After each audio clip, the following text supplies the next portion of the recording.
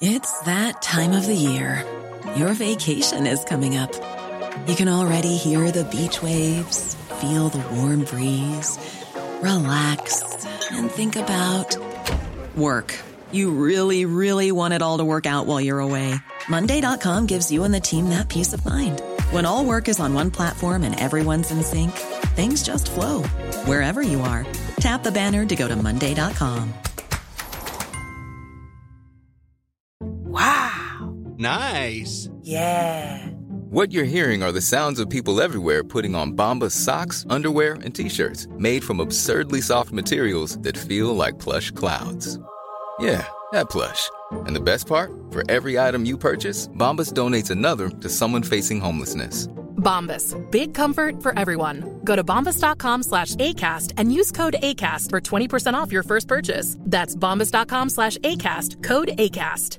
There's never been a faster or easier way to start your weight loss journey than with PlushCare. PlushCare accepts most insurance plans and gives you online access to board-certified physicians who can prescribe FDA-approved weight loss medications like Wegovy and Zepbound for those who qualify. Take charge of your health and speak with a board-certified physician about a weight loss plan that's right for you. Get started today at plushcare.com/weight loss. That's plushcare.com/weight loss. plushcare.com/weight loss.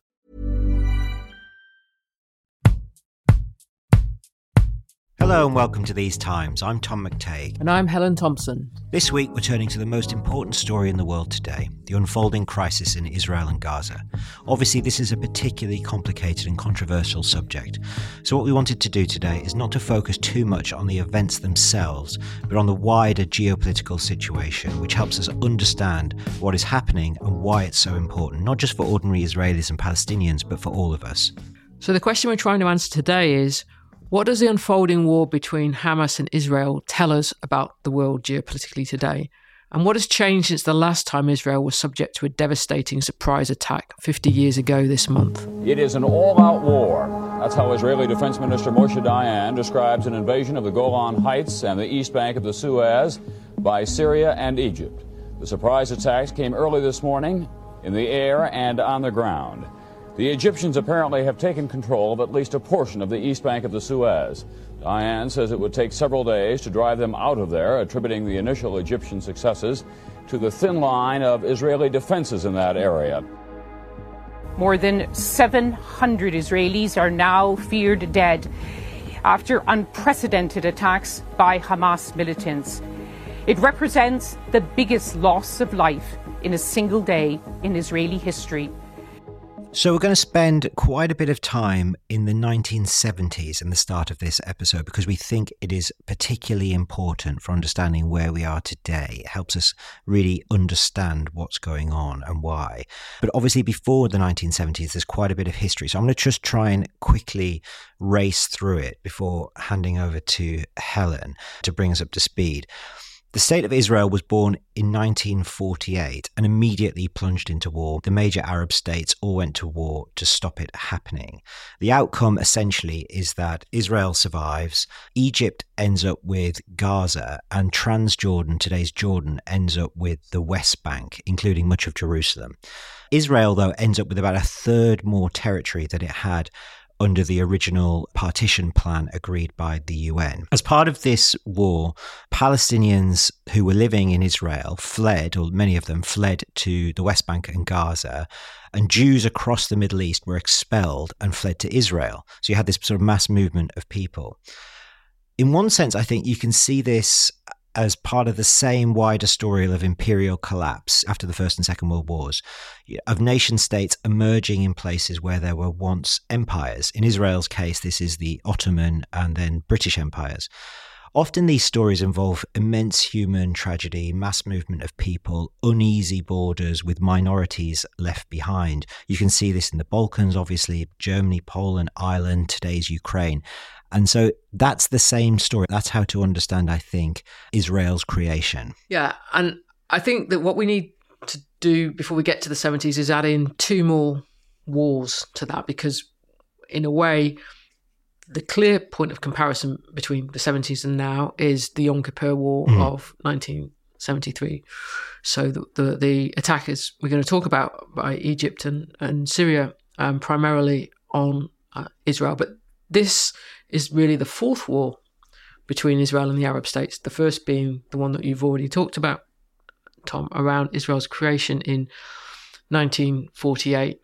The second of them comes in 1956 with the Suez Crisis, something that we've talked about before, but not from Israel's perspective. We've talked about it a little bit from Britain and France's perspective. And what was at issue here is Israel having access to the Suez Canal being blocked by Egypt, and also a body of water, the Straits of Tiran, which are going to be important in 1967, which basically allows Israel access to the Red Sea. And it was for these reasons that Israel went to war in 1956 with the British and the French, invading Sinai in order to open the Straits. Now, after that war, Egypt was supposed by the United Nations to keep the Straits of Tiran open. It didn't always happen in practice. And that then became the context for the 1967 war. Because the Six-Day War. The Six-Day War, because then Israel made clear that if Nasser, that was the Egyptian president, were to shut the Straits of Tiran to Israeli shipping, that the Israeli government would regard that as a justification for war. Nasser did do that, but it was Israel in 1967 who launched preemptive attacks on Egypt, using that as the pretext for the war. And the consequence then, in terms of these issues of transit of the 67 war, was that the Suez Canal was closed until 1975.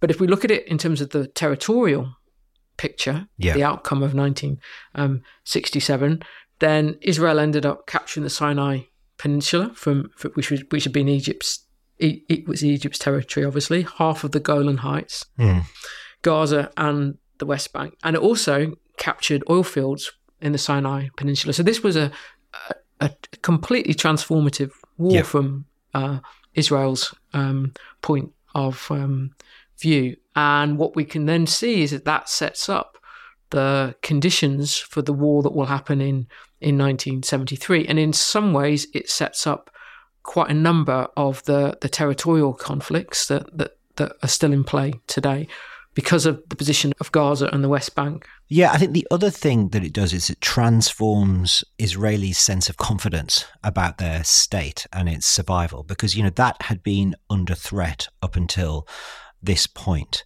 And then with this victory, this extraordinary victory where I think they wipe out much of Egypt's air force to begin with and make these extraordinary territorial gains.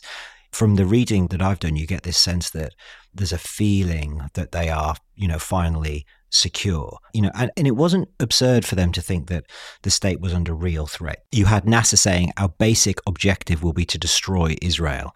And some Saudis saying, in the event of a conflagration, no Jews whatsoever will survive. So they had seen off this threat, they'd increased their territory, and they felt secure. And that's why it's in that context that the 1973 Yom Kippur War was such a shock to the Israeli psyche, because it came as a surprise to them. Now, there had been intelligence reports that Israel had a very senior agent in the Egyptian regime who had warned the Israelis that an attack was coming. I think the Jordanians had warned that an attack was coming, but for whatever reason, these didn't get through. And there was this surprise attack on this holy day for the Israelis, led to not just a threat to the state, but it shook the Israeli psyche.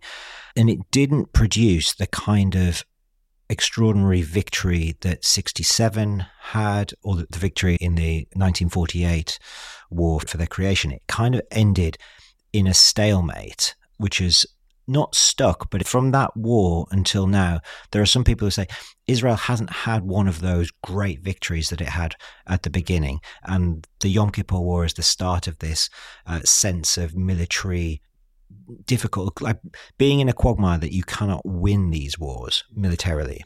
I think as well that what we have to start putting in here is the way in which the bigger geopolitical landscape, if you like, had changed even between 1967 and 1973.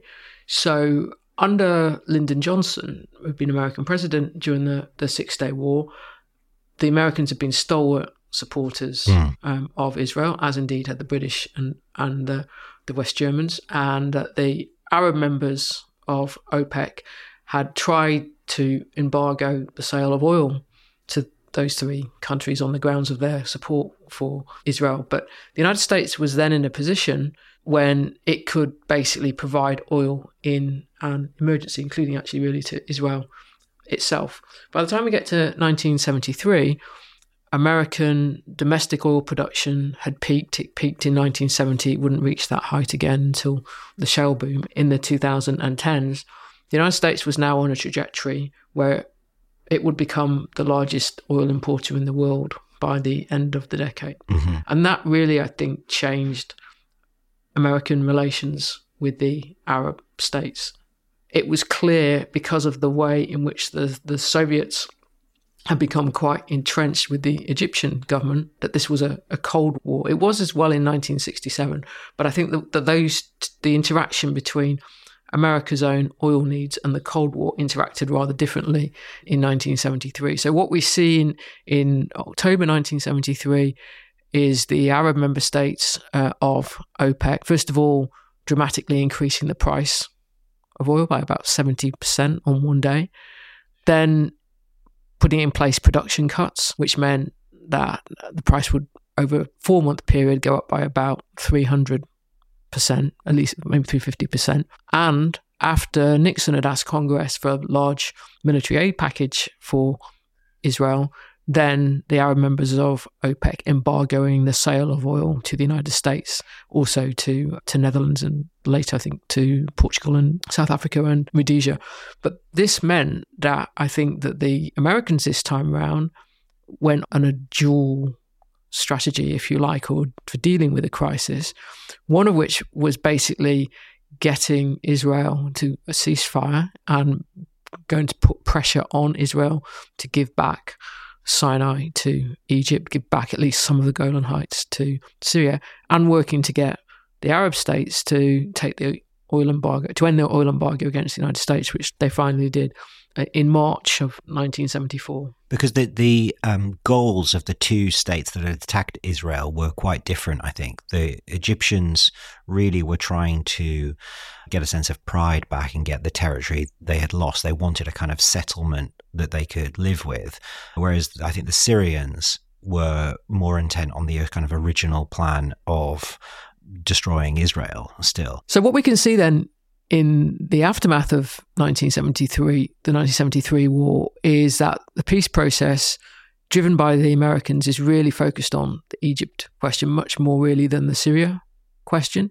And that yields an agreement in 1975, an interim agreement in which Israel commits in principle to the return of the Sinai Peninsula to Egypt. It then means that in 1978, Jimmy Carter, the American president, invites the Egyptian leader and the Israeli leader to Camp David. And then there is the agreement in 1979, which means that Israel is recognized by Egypt. There is a normalization of relations between Israel and Egypt, and Israel is handing back the Sinai Peninsula that it captured in 1967 to Egypt. And this is really a big moment in all kinds of ways. Yeah. But one thing I think that's not often sort of drawn out from it is that this involves Israel handing back the oil fields that it acquired in 1967 in Sinai, and some that it actually then cultivated since, and giving them back to Egypt. And this means that the Americans end up having to make an oil commitment to Israel, effectively saying that in the emergency they will be the guarantor of Israel's oil security. And from the Israeli point of view, that this is a big moment, because for them that is quite a sacrifice. You know, they've acquired that by territorial aggrandizement, but they've got an energy security vulnerability problem that goes to the heart, as they see it, of Israel's existence. And the reason why that this is such a big deal in 1979 is because something else is obviously going on in 1979 that changes not just the geopolitics of the Middle East in general, but Israel's position in that, and is central to what's going on today, and that is the Iranian Revolution. Yeah. Before we get to that, there's a couple of other precedents that I think are important from this normalization of relations with Egypt. First of all, it's this principle of peace for land. So this is the idea that Israel will sacrifice land that it has won in wars that it has fought since 1948 in return for being recognized as a legitimate state. And this would be something that we will see through the years to come.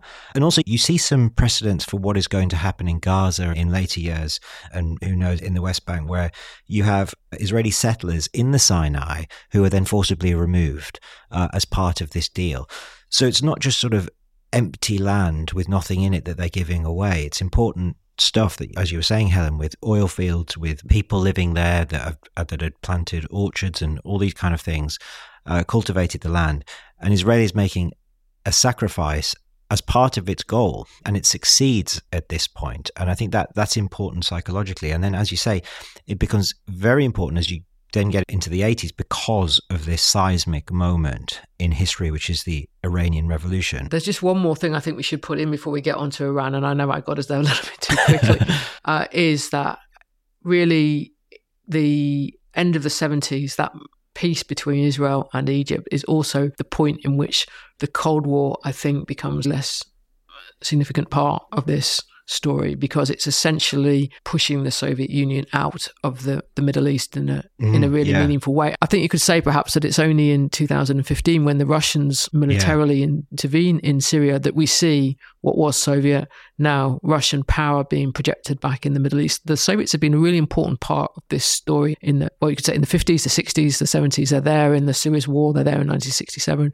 They're in 1973, because in a way that there's a kind of threat of nuclear war that hangs over the 73 war. But the peace that successive American administrations, beginning with the Nixon administration, push between Israel and Egypt takes the Soviets largely out of the picture. Yeah, and in Egypt into the kind of Western orbit to some extent. I mean, we still see that today with Sisi. So, getting to the Iranian Revolution then, this is important because it brings to the fore in the Middle East a regime that is committed to, that has an effectively genocidal intent or rhetoric towards Israel. So if we're focused on that aspect of why the Iranian Revolution is important, it's because it Israel has managed to deal with its prime enemy in Egypt. It continues to have one with Syria, which is now getting weapons from the Soviet Union.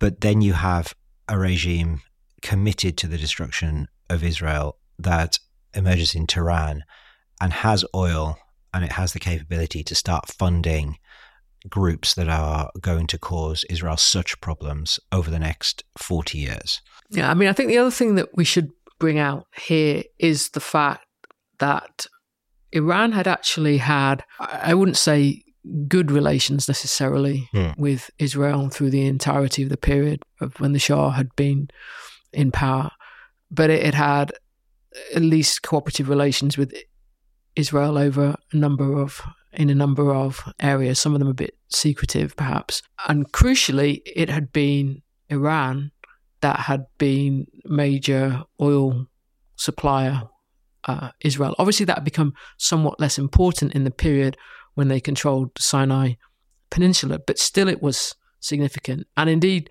the Israelis and Iranians had together built a land pipeline that effectively sort of, if you like, paralleled the line like of the Suez Canal that could take Iranian oil into the Mediterranean and sold on to European markets. Mm-hmm. And that was obviously really quite important in the period in which the Suez Canal was shut, which was 1967 to 75. It was opened again under the interim peace agreement between Israel and Egypt in 1975.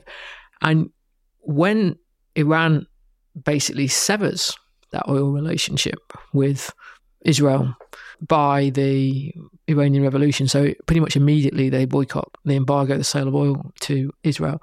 Israel's got a really quite profound energy security problem. And it's coming at the same time when they're giving these oil fields back in the Sinai. And it's then that the Americans basically have to say that they will guarantee in emergency providing oil to Israel. And they also say we will do everything that we can to get the Egyptians to sell oil to Israel, get the Mexicans to sell oil to Israel. And I think that it's not really possible to see just how significant this is without seeing what a difficult energy security position Israel was in from the start. And in a way, the Iran relationship during the Shah period was actually quite good, not fortuitous necessarily, but it would not necessarily have been expected from the position of Iran in the Middle East. So you can only understand Israel's predicament during this whole period if you think about both the Cold War and its energy needs. And does it become more dependent then on the States than it was? Well, essentially, they don't want actually have to try and buy American oil. Because this is quite a difficult issue for the Americans, because remember, we're talking like 1979. We're talking at the point when the Americans themselves have now become the world's largest oil importer. The last thing that they really need is to be exporting to Israel. Indeed, the export of oil is actually legally prohibited. They have to change some legislation in order to do that. And that brings actually some quite domestic criticism in the United States. Barry Goldwater, who's still in the Senate at that point, basically says, we've got an oil problem. Why are we promising to sell oil to Israel? But it means that Israel is buying a lot of oil in spot markets rather than under long-term contract. Now, that will change later in the 90s, but I think it is part of the story about why the Iranian Revolution is such a blow. And the other part for Israel is the fact that the Iranian regime after 1979 is interested in some sense exporting its revolution, and that includes Lebanon.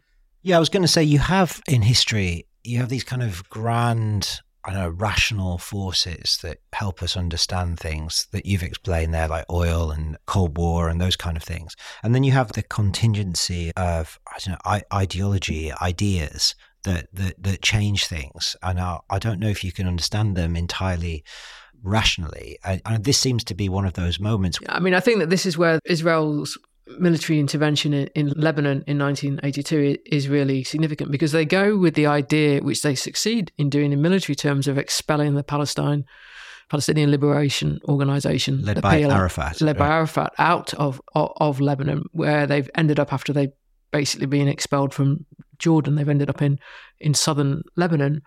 But what then happens is that they are essentially replaced by this organization, Hezbollah, that the Iranians have encouraged. So this is, I think, a moment where you might say that Iran plays a part because it encourages this resistance to Israel in southern Lebanon. But at the same time, the Israeli action in southern Lebanon is also encouraging new form of resistance in southern Lebanon. And this becomes really central, I think, all the way through, to now. But if we just find another landing place for the moment, which would be the Israel-Lebanon War, Israel's military intervention in Lebanon in 2006, where it goes in essentially to try to destroy Hezbollah, and it isn't able to do so.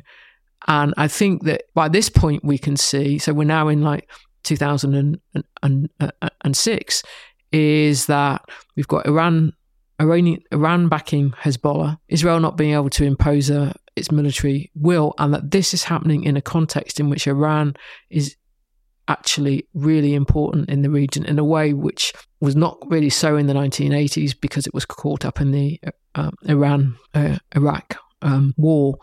And the thing that changed was really the consequences of the American war against Iraq in 2003, because the fallout of it in geopolitical terms was Iranian ascendancy within the region. The other thing that struck me in the reading actually about the Iraq war in 2003 and how it brought Iran into even more a dominant position was that, again, Israel plays a part in this, in that it had struck Iraq's nuclear reactor in the 80s against the wishes of the US at the time, actually. And it had done so for similar reasons that Netanyahu wants to, has said that he would attack Iranian nuclear facilities if they were ever created. is it then allows the US to go into Iraq more easily than it would have done if Iraq had managed to build a nuclear power of its own.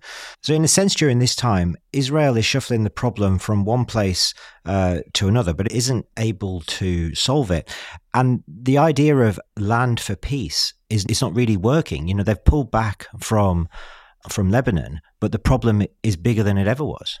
Yeah, I mean, I think here we need to go back into the 90s, obviously, and talk about the direct peace process between the Israelis and the Palestinians. And interestingly, given what you've just said, Tom, about the way in which the bigger picture, geopolitical picture, joins up with the Israeli-Palestinian conflict, is really the first Gulf War. So although the outcome of the second Gulf War causes, I think, Israel problems because of Iran's ascendancy, the outcome of the first Gulf War is quite conducive from Israel's point of view, because the PLO under Arafat had backed Iraq in that and really angered a number of the other Arab states, obviously not least Kuwait itself, given Iraq had invaded Kuwait. And that, I think, is part of the context in which the PLO has to seek peace in the 90s. It's the context for the Oslo Accords, which are the beginning of the formal beginnings anyway of the peace process, in which the Israelis are going to basically make another land for peace offer that Arafat would ultimately reject, though for a long time it looked that that's what was going to happen, including when they're on the lawn at the White House and Clinton is there. And I think then what happens first with the withdrawal from Lebanon in 2000, and then, and this is obviously crucial to where we are now, withdrawal from Gaza in 2005, which means dismantling Israeli settlements there and basically setting in motion a chain of events that will lead to the walling off of Gaza, not just actually from Israel, but from Egypt too, are in the aftermath of the failure of the Land for Peace offer of the 90s. Yeah, so that offer was, in essence, a kind of most of the West Bank. I think it's something like 90% of the West Bank that would go to the Palestinian Authority in exchange for recognition of Israel. And this is the broad outlines of the deal that Arafat then rejects, in effect. And so from that point, what you've actually had is the first intifada leading up to the Oslo Accords. This is the sort of, the Palestinian uprising to try and shake off Israeli rule. And you get actually an increase of violence after the Oslo Accords from 94 to 96. More Israelis die in this period than during the Intifada. And this is the context, I think, which you then get the rise of Netanyahu, Ariel Sharon, and you get this, this peace for land as a concept is no longer working. It may have once It's worked. very divisive, I think, within Israeli politics. The well. deal, the Oslo Accords. Well, yes, but also the Gaza withdrawal. Yes. And I think that if we think about then, like where we are, just because we're going to finish in the mid-2000s in a moment and then move to the present, if we sum up where we've got to, like by the mid-2000s, we've got Iran regionally ascendant. We've got Israel not being able to defeat Hezbollah really in 2006. We've got Hamas winning the legislative Palestinian elections in 2006 and then taking power in Gaza in 2007. That leads to the Israeli and Egyptian blockade of Gaza. And any idea in that sense of land, for a comprehensive land for peace settlement of the kind that had worked with Egypt is not there. And it's in this context, I think, that we've got to start thinking about the present, and which we're going to come to after the break. Hey, it's Ryan Reynolds, and I'm here with Keith, co-star of my upcoming film, If, only in theaters May 17th. Do you want to tell people the big news? All right, I'll do it. Sign up now and you'll get unlimited for $15 a month and 6 months of Paramount Plus Essential Plan on us. MintMobile.com/switch. Upfront payment of $45 equivalent to $15 per month. Unlimited over 40 gigabytes per month. Face lower speeds. Videos at 480p. Active Mint customers by 531.24 get 6 months of Paramount Plus Essential Plan. Auto renews after 6 months. Offer ends May 31st, 2024. Separate Paramount Plus registration required. Terms and conditions apply if rated PG. I'm Sandra, and I'm just the professional your small business was looking for. But you didn't hire me because you didn't use LinkedIn Jobs. LinkedIn has professionals you can't find anywhere else, including those who aren't actively looking for a new job, but might be open to the perfect role, like me. In a given month, over 70% of LinkedIn users don't visit other leading job sites. So if you're not looking on LinkedIn, you'll miss out on great candidates like Sandra. Start hiring professionals like a professional. Post your free job on linkedin.com/people today. So we're now going to bring the story right up to the present and where Israel was at the beginning of this year. So to just very quickly recap, we got to 2007. Hamas is in control of Gaza. Fatah is in control of the West Bank under Israeli occupation. Hezbollah controls much of southern Lebanon. And this idea of peace for land seems to no longer be tenable. And so that is the context in which we can understand the Abraham Accords, which are this attempt by the United States and Israel to normalize relations with the major powers in the Middle East. The primary goal, the prize being normalizing relations with Saudi Arabia. And this would be normalizing relations despite what's going on in the West Bank and Gaza. So it wouldn't be land for peace. It would be just an agreement and then to park the Palestinian issue for the moment. With the Abraham Accords, we need to go back to the last months of the Trump presidency, because then this is when the first of them were signed with the United Arab Emirates and Bahrain. Later included recognition of Israel from Morocco and Sudan. Mm-hmm. So these are extraordinary moments. These are adding to the groups of the numbers of Arab states that have diplomatic relations with Israel. And I think you can see that, as you said, Tom, that there is this, we'll just kind of forget about the Palestinian question.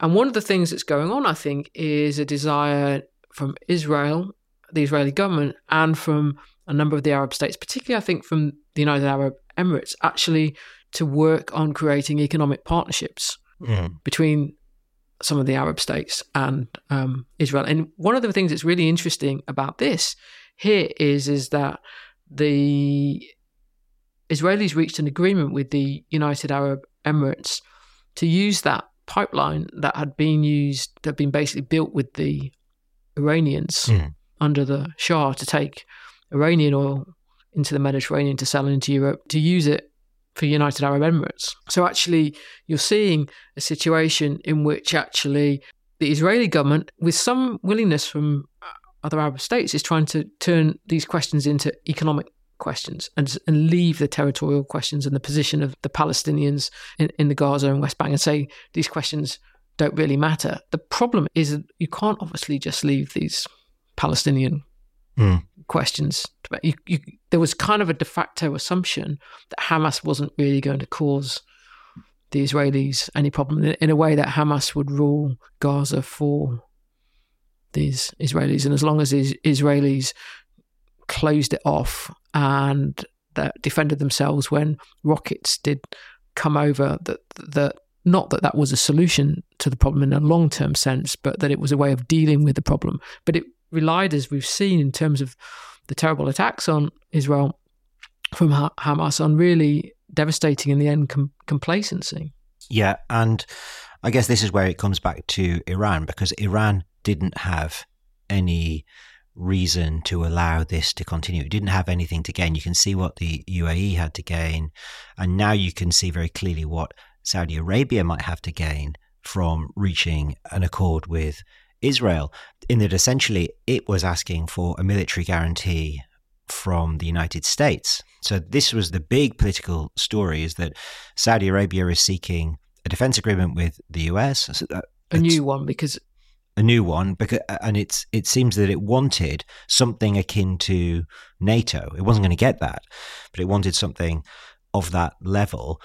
But the United States was very close to this bargain by all accounts, and it would be a new military agreement. In return, Saudi Arabia recognizes Israel and restores diplomatic relations. And this would have been a game changer. And obviously the big loser in this would have been Iran, of which controls Hezbollah and Hamas. I mean, there's a lot going on here, I think, that we need to unpack. If we say, like, why have the Saudis want clearer security guarantees from the Americans? Because after all, is formally a security guarantee's been there since Roosevelt gave it back in like 1945, which I think that we've talked about before, is the thing that really more than freaked out the Saudis was when their, let's say, Iranian proxies, probably from Yemen, attacked major Saudi oil facilities in September of 2019, and the the anti-aircraft missile defense system that the Saudis had bought from the Americans didn't actually work. And there was no immediate response from the Americans to that. And this was when Trump was in the White House, who was obviously pursuing a more pro-Saudi policy than either Obama before him or Biden after him. Yet at the same time, the Saudis have been willing to bring about some diplomatic rapprochement with Iran. And we can see, and obviously that was partly being pushed by China. It was perhaps being pushed by Iraq as well. And we saw that in the agreement in March of this year, that there would be restoration of diplomatic relations between Saudi Arabia and Iran. So if we tell the Saudi story through this year, it would be trying to go both ways, like trying to get closer to the United States on security matters, being willing to accommodate Iran perhaps over a number of issues, partly because of the incentive to stay closer to China. And now they found that Hamas has had the ability completely to disrupt that. Yeah. Because that way of like, we'll face all ways and we don't want to have to deal with the Palestinian question and we don't want to have to choose, has come apart. I think as well it's important to see the ways though in which the Saudi normalization, or the path that seemed to be there for Saudi normalization with Israel, so following what United Arab Emirates had done, was also tied to the question of India and the ways in which India wanted to encourage an economic corridor from India through the Middle East into the Mediterranean, which would include Israel, and might be seen then as a kind of like anti-China move of trying in some sense to balance off Belt and Road and not let China dominate the trade and transit routes across Eurasia. And that probably was problematic from Iran's point of view as well. Problematic for Turkey as well, wasn't it? Did Turkey say something like there is no corridor to Europe that doesn't run through Turkey? Very much. I mean, we've kind of left Turkey out of this story. We could have done quite a number of these events, I think, as well, would have benefited from us talking it through a Turkey lens, because you could, I think, say that Turkey has been an ascendant regional power in the Middle East, not just because of its position in relation to Syria, but also in Libya. Can we understand that through Syria, that just as Iran rose in power through the interventions in Iraq, that Turkey has risen in power because of the collapse of Syria? Yeah, well, I think the collapse goes too far, because obviously in the end of saying that Assad survived in Syria, I think though that what we can see is that there have been like a number of developments that have been to Turkey's advantage, not without problems from Turkey's point of view, and the survival of Assad was obviously a big negative from Turkey's point of view. But I think that what we can begin to see here is that once we recognise Turkey's position in the Middle East, we can see that this ties the geopolitics of the Middle East to the geopolitics of the Eastern Mediterranean. And that was, in a way, already happening because of the gas discoveries in the Eastern Mediterranean. So Israel had actually been quite important in that. Israel had been forming like corporate partnerships with a number of Eastern Mediterranean countries, including like Cyprus and Greece. Those developments had rather shut Turkey out, which had made Erdogan very angry. But they'd also had a significant they'd helped Israel in an energy security way because of the fact that largely Israel could be self-sufficient where gas was concerned as a result of some of these developments. So Israel's energy security had actually improved through the 2010s. And we'll come back to another issue about Israel and oil in a moment. But I think that we should try and draw out here the fact that Hamas has acted in the way in which it has in making the attack that it did on Israel and the manner in which it did it is actually really quite a problem for a number of the Arab states. It isn't actually just a problem for Israel. And it's a problem for Egypt in particular because of the fact that it has the border with Gaza. It doesn't want lots of Palestinian refugees coming out of Gaza into Egypt because the way that the Arab governments understand the Palestinian refugee problem is that when you end up with a lot of Palestinian refugees in your country, it becomes quite destabilizing of your country's politics. That's what happened to Jordan. That's what happened in Lebanon. Well, that's why Jordan didn't want the West Bank as well, because it essentially didn't want the Palestinians there. Because I think the ruling dynasty is a minority dynasty, and so it didn't want to become even more of a minority. And the Egyptian regime had come to power in a coup against the Muslim Brotherhood, which Hamas, that is the soil in which Hamas has grown from. It is part of the Muslim Brotherhood, as I understand it. So you can see Egypt's dilemma here. What do they do? And you can see it very clearly in what do they do about opening the border at all, because it's not just Israel that has walled Gaza in, but it's also the Egyptians. And then trying to pull the camera back even further, I mean, we've gone from this crisis in one small part of the world, and I saw this map the other day of Gaza, and it was able to fit into the size of Greater London. You know, it's a very small area, and we've pulled it all the way back now. So you've got the geopolitics of the Mediterranean and the wider Middle East. We've got to India and its competition with China, but it's also happening in Azerbaijan, Armenia, and then obviously looming behind it all is China and the US.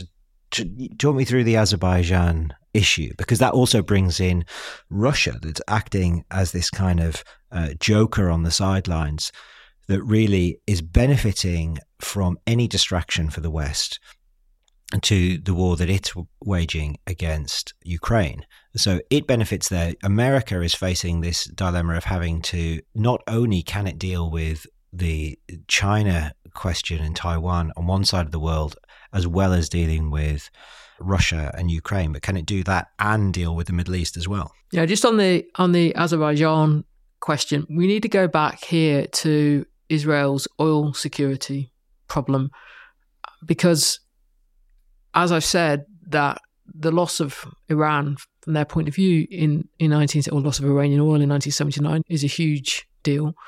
And whilst they get this oil security guarantee out of the Americans, they understand that actually asking the Americans to deliver on it is actually pretty hard. Now, the original agreement, I think, is for 5 years, and it gets renewed. It gets renewed in 1994 by Clinton administration. It gets renewed in 2004 by George Bush administration. Interestingly, the Obama administration doesn't actually renew it in 2014, which comes actually at a time of around the same time anyway of Israel. One of Israel's military interventions in Gaza after rockets have been fired into to Israel. So it's not something either that they can use freely at all at times when the United States is the world's largest oil importer. And also it becomes something that can't be relied upon, I think, at least from 2014. So really, I think going back to the late 90s, the early 2000s, the country that Israel really turns to for oil is Azerbaijan. To this day, more than half of Israel's oil imports come from Azerbaijan. Now, Azerbaijan is a Shiite Muslim country, but also, like Israel, has difficult relations with Iran. And what we can see here is that whilst Israel's been importing Azerbaijani oil, Israel has been exporting arms to Azerbaijan. Which is currently in a conflict with its neighbour Armenia. Yeah, over the Nagorno-Karabakh area that has led to the effective expulsion of displacement of Armenians from there. And that is a conflict that has got a history too. Maybe we should do an episode about that at some point, in which has been in part a Russian-Turkey conflict, with Russia having generally backed the Armenians and Turkey, Azerbaijan. But Russia is not really been acting that strongly for Armenia in the present crisis because its preoccupation is Ukraine. But what we can see is the ways in which that these different geopolitical fault lines are joining up with each other, because that joins up the Middle East to Central Asia, and we've already joined up the Middle East to the East Mediterranean and Turkey's position in particular. How core are all of these assets, these national assets that are at stake here? Because the way you're setting it out now, it makes me think of a kind of First World War, dominoes scenario in which you have a trigger and then you see one national, core strategic issue after another, like I don't know, dominoes or tripwires or something, where they just seem to go one after the other. And you see Turkey's got some core interest there that it cannot allow to fall. Russia has something, India has something now, China obviously has something, or China may just use this as while the world is distracted, it moves on Taiwan. How much do you think they are all very vulnerable from just collapsing into each other? There definitely is danger there, but I think it would be wrong to think that China would think all that trouble in the Middle East, that's sort of geopolitically useful for us because it would distract American attention from us and Taiwan. I don't think it works like that, both because the competition with China is systemic for the US, but also because what has happened is, I think, in the Middle East itself, is quite a defeat for China. I mean, remember how much China invested in the diplomatic rapprochement between Saudi Arabia and Iran earlier this year, is that China needs stability in the Middle East. It doesn't need conflict around the Persian Gulf. Its interest is very much in the free passage of oil through the Persian Gulf. Because it needs to sell goods to Europe, it needs to get oil from... Yeah, I mean, obviously it's been buying a little bit more oil from Russia since European countries have been unwilling to buy crude directly from Russia. But I think, as I've said before, that China doesn't want to be too dependent upon Russia where oil is concerned. China wants diversity of supply, and then that means the Middle East really matters too. And I think that it has got no interest whatsoever in a crisis in the Persian Gulf. And in that sense, the fact that the Americans have moved 2 aircraft carriers into the Mediterranean would look like a deterrent for Iran against any direct intervention against Israel, that is probably something that actually is in China's interest too, even though that it's been a strong supporter in a number of ways of the Iranian regime.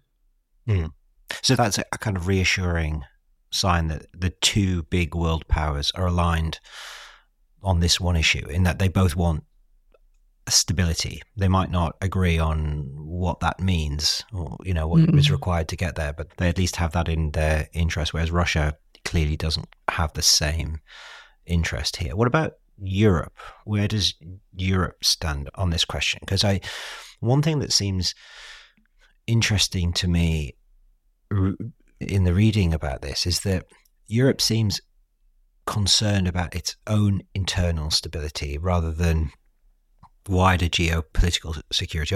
You mean individual European countries here? Yeah, exactly. So I think you've had in France, for example, you've had particular concern because they have the biggest Muslim population in Europe and the biggest Jewish population.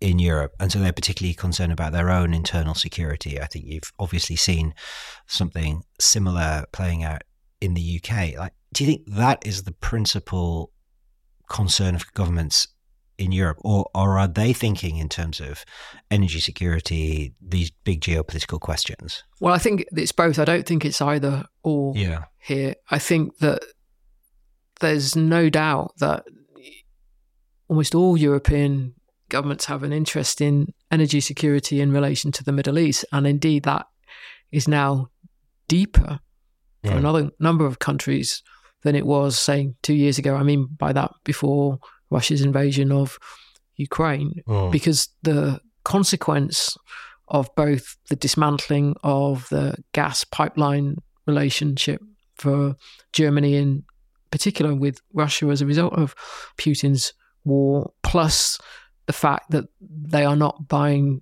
Russian oil directly.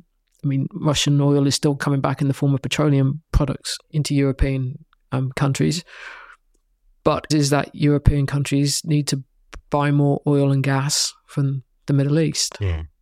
Where gas is concerned, this really is fraught territory, I think, for the European countries, because the big gas provider in the Middle East is obviously not Saudi Arabia or indeed United Arab Emirates, it's Qatar. And in only, I think it was either last week or the week before that, the French signed a new 27-year contract, long-term contract for liquid natural gas from Qatar. And Qatar is as a big supporter of Hamas with Iran. Indeed, quite a bit of the Hamas leadership has been hosted in Qatar. It's where the finances of Hamas tend to. So if we just looked at it in energy security terms, that this is quite an issue for the European countries. So if you want to go back and make the comparisons we've been doing at times, at least, sometimes I think perhaps we've forgotten to do it with the 1970s, they're the crucial state which was exercising the energy geopolitical weapon, like who was leading the Arab states, and that it was Saudi Arabia, because it was the largest of the Arab oil producers at the time. It's Qatar, in a way, where gas is concerned, that has the geopolitical weapon. And are they using that for ideological reasons? Just go back to this, this idea of history and the contingency of events and moments and ideas, ideology, and then the grand forces of energy and all that. Are they combining, or is there a rational, strategic reason why Qatar is willing to see Hamas do these kind of things? Well, I think that's still an open question, because obviously Qatar hasn't actually used the energy geopolitical weapon yet.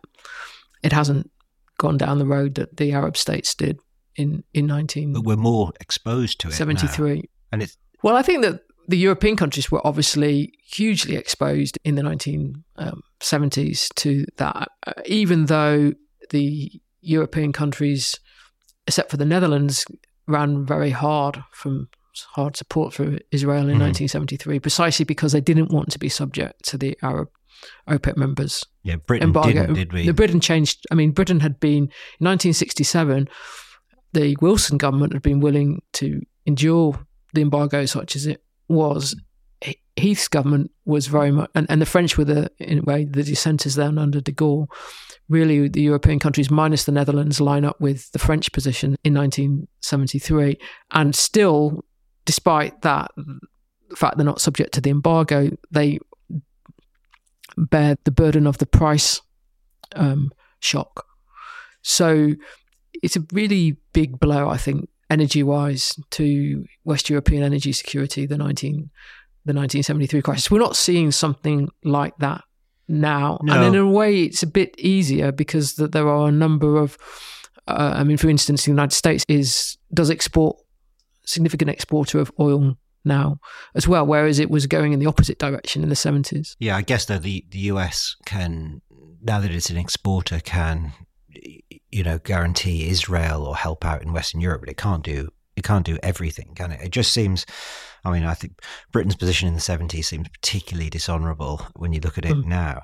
But it just seems extraordinary that we are increasing our vulnerability again to the Middle East and particularly to Qatar, or the French have now become... Well, the British have, I mean, it's just in Britain's case, for a longer time, we've had long-term gas contracts with Qatar. Yeah, so it is a weapon that could be turned on us.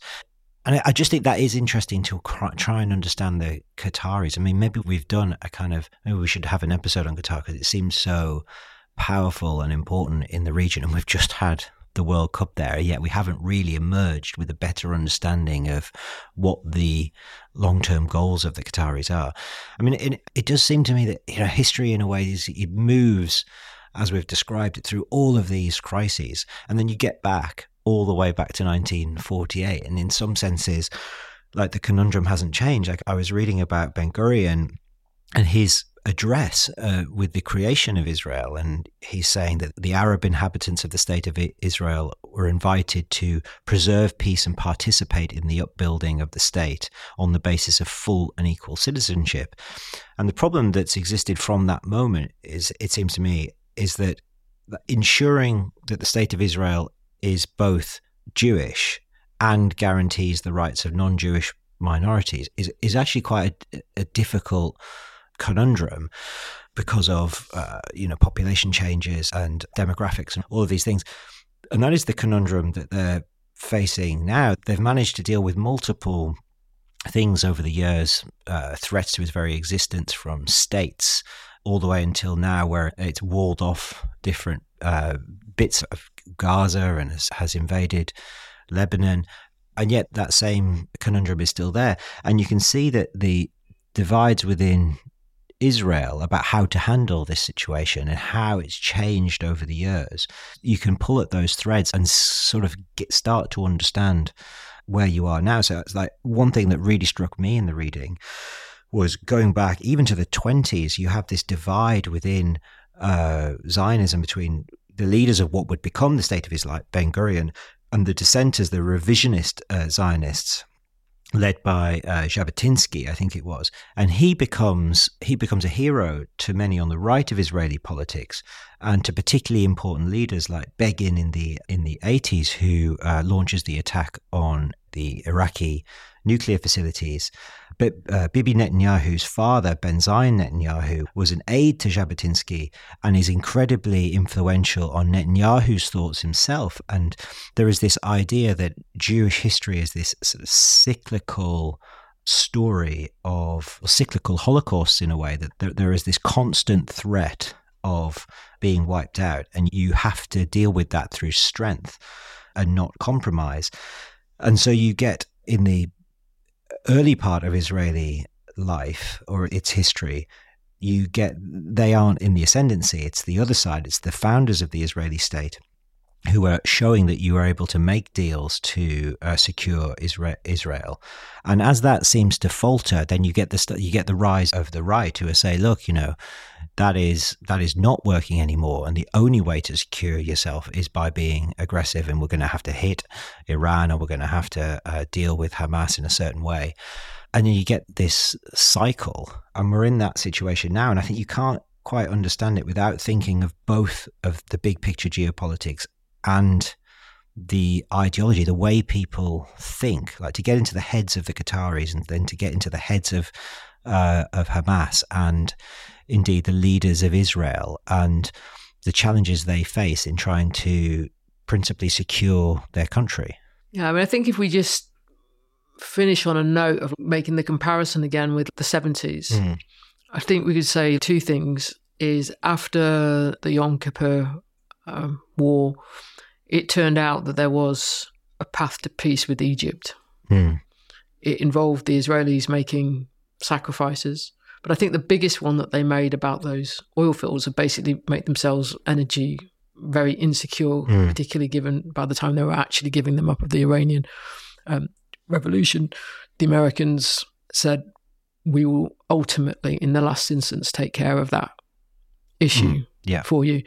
So the Americans encouraged them down a peace path, and the Americans offered an ultimate energy security guarantee to them. I think if you then look now, you say, well, there is Hamas and Egypt are not comparable with each other. They're just in no shape or form. No, Hamas is wants to wipe.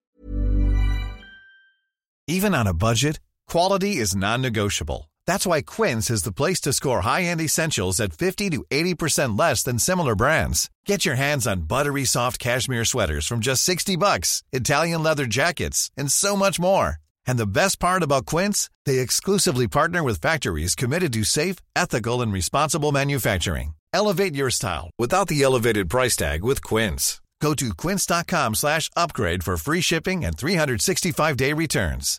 Hi, I'm Daniel, founder of Pretty Litter. Cats and cat owners deserve better than any old-fashioned litter. That's why I teamed up with scientists and veterinarians to create Pretty Litter. Its innovative crystal formula has superior odor control and weighs up to 80% less than clay litter. Pretty Litter even monitors health by changing colors to help detect early signs of potential illness. It's the world's smartest kitty litter. Go to prettylitter.com and use code ACAST for 20% off your first order and a free cat toy. Terms and conditions apply. See site for details. Even when we're on a budget, we still deserve nice things. Quince is a place to scoop up stunning high-end goods for 50 to 80% less than similar brands. They have buttery soft cashmere sweaters starting at $50, luxurious Italian leather bags, and so much more. Plus, Quince only works with factories that use safe, ethical, and responsible manufacturing. Get the high-end goods you'll love without the high price tag with Quince. Go to quince.com/style for free shipping and 365-day returns. Israel are they? And I think that what is interesting is that the Biden administration has been very emphatic in its support for Israel in this moment, including increasing American naval presence, like in the Mediterranean, which I think looks like saying to Iran, "Don't think that you're going to get intervening." In here. And there, I think there was another comparison we might draw, because if we go back to like 1979, that was the point in which the Americans under Carter actually established a military presence in the Persian Gulf, substantial, like for the first time. It ends, that's what the Carter Doctrine is about. It ends with that Americans making that move. It's not a move I think the Americans wanted to make. If you go back to the beginning of the decade, after the British had left, militarily drawn from the Middle East, withdrawn from east of Suez, the Americans had basically said, okay, we're going to rely on the Saudis and the Iranians to do the security work. We're not going there ourselves. End of the decade that they're there. If you look at it in terms of then Biden administration, particularly where Obama had wanted to be as the previous Democratic president, was to get out of the Middle East. Here we have Biden effectively, albeit via the Mediterranean, strengthening an American naval presence in relation to the region. And that is acting as a kind of sort of guarantee of some kind to the Israelis. But it's very difficult to see how a peace process with the Palestinians emerges out of it, of where we are now, in the way in which a peace process with Egypt emerged out of the Yom Kippur War. Yeah, I think, Helen, we're going to have to pick up a lot of what we've just discussed, maybe in individual cases in future episodes. You talked about Turkey, we talked about Qatar. I mean, I think we're going to have to return to this issue of Israel, Palestine, Israel, Gaza over the next few weeks, perhaps, as this drags on. Absolutely. And I just want to say as well, is we're very aware that there's lots of things that we haven't said, that we've gone through as a lot in the last hour or however long it is, but we're not aspiring to have been comprehensive. There's a lot that we've left out, and it's important we recognise that. Yeah, I mean, perhaps listeners could send in some questions about this episode in particular, about this crisis, and suggestions of what we should focus in on a particular moment and how it explains today's situation. Because it's just, I mean, it's exactly what this podcast is about, really. It's how history and geopolitics explains what's going on in a way that is enlightening, I think, when so much of the news that we get is just focused on the exact moment, you know, what exactly has happened in southern Israel and Gaza. And that is incredibly important, but just trying to get that wider perspective. Listen, we'll leave it there for this week. We're going to be coming back to so much of this. Thank you for listening. Please do send in those questions. Like it on wherever you get your podcasts. Please subscribe, share it with your friends and family. And as ever, this episode was produced by Ewan Daughtry.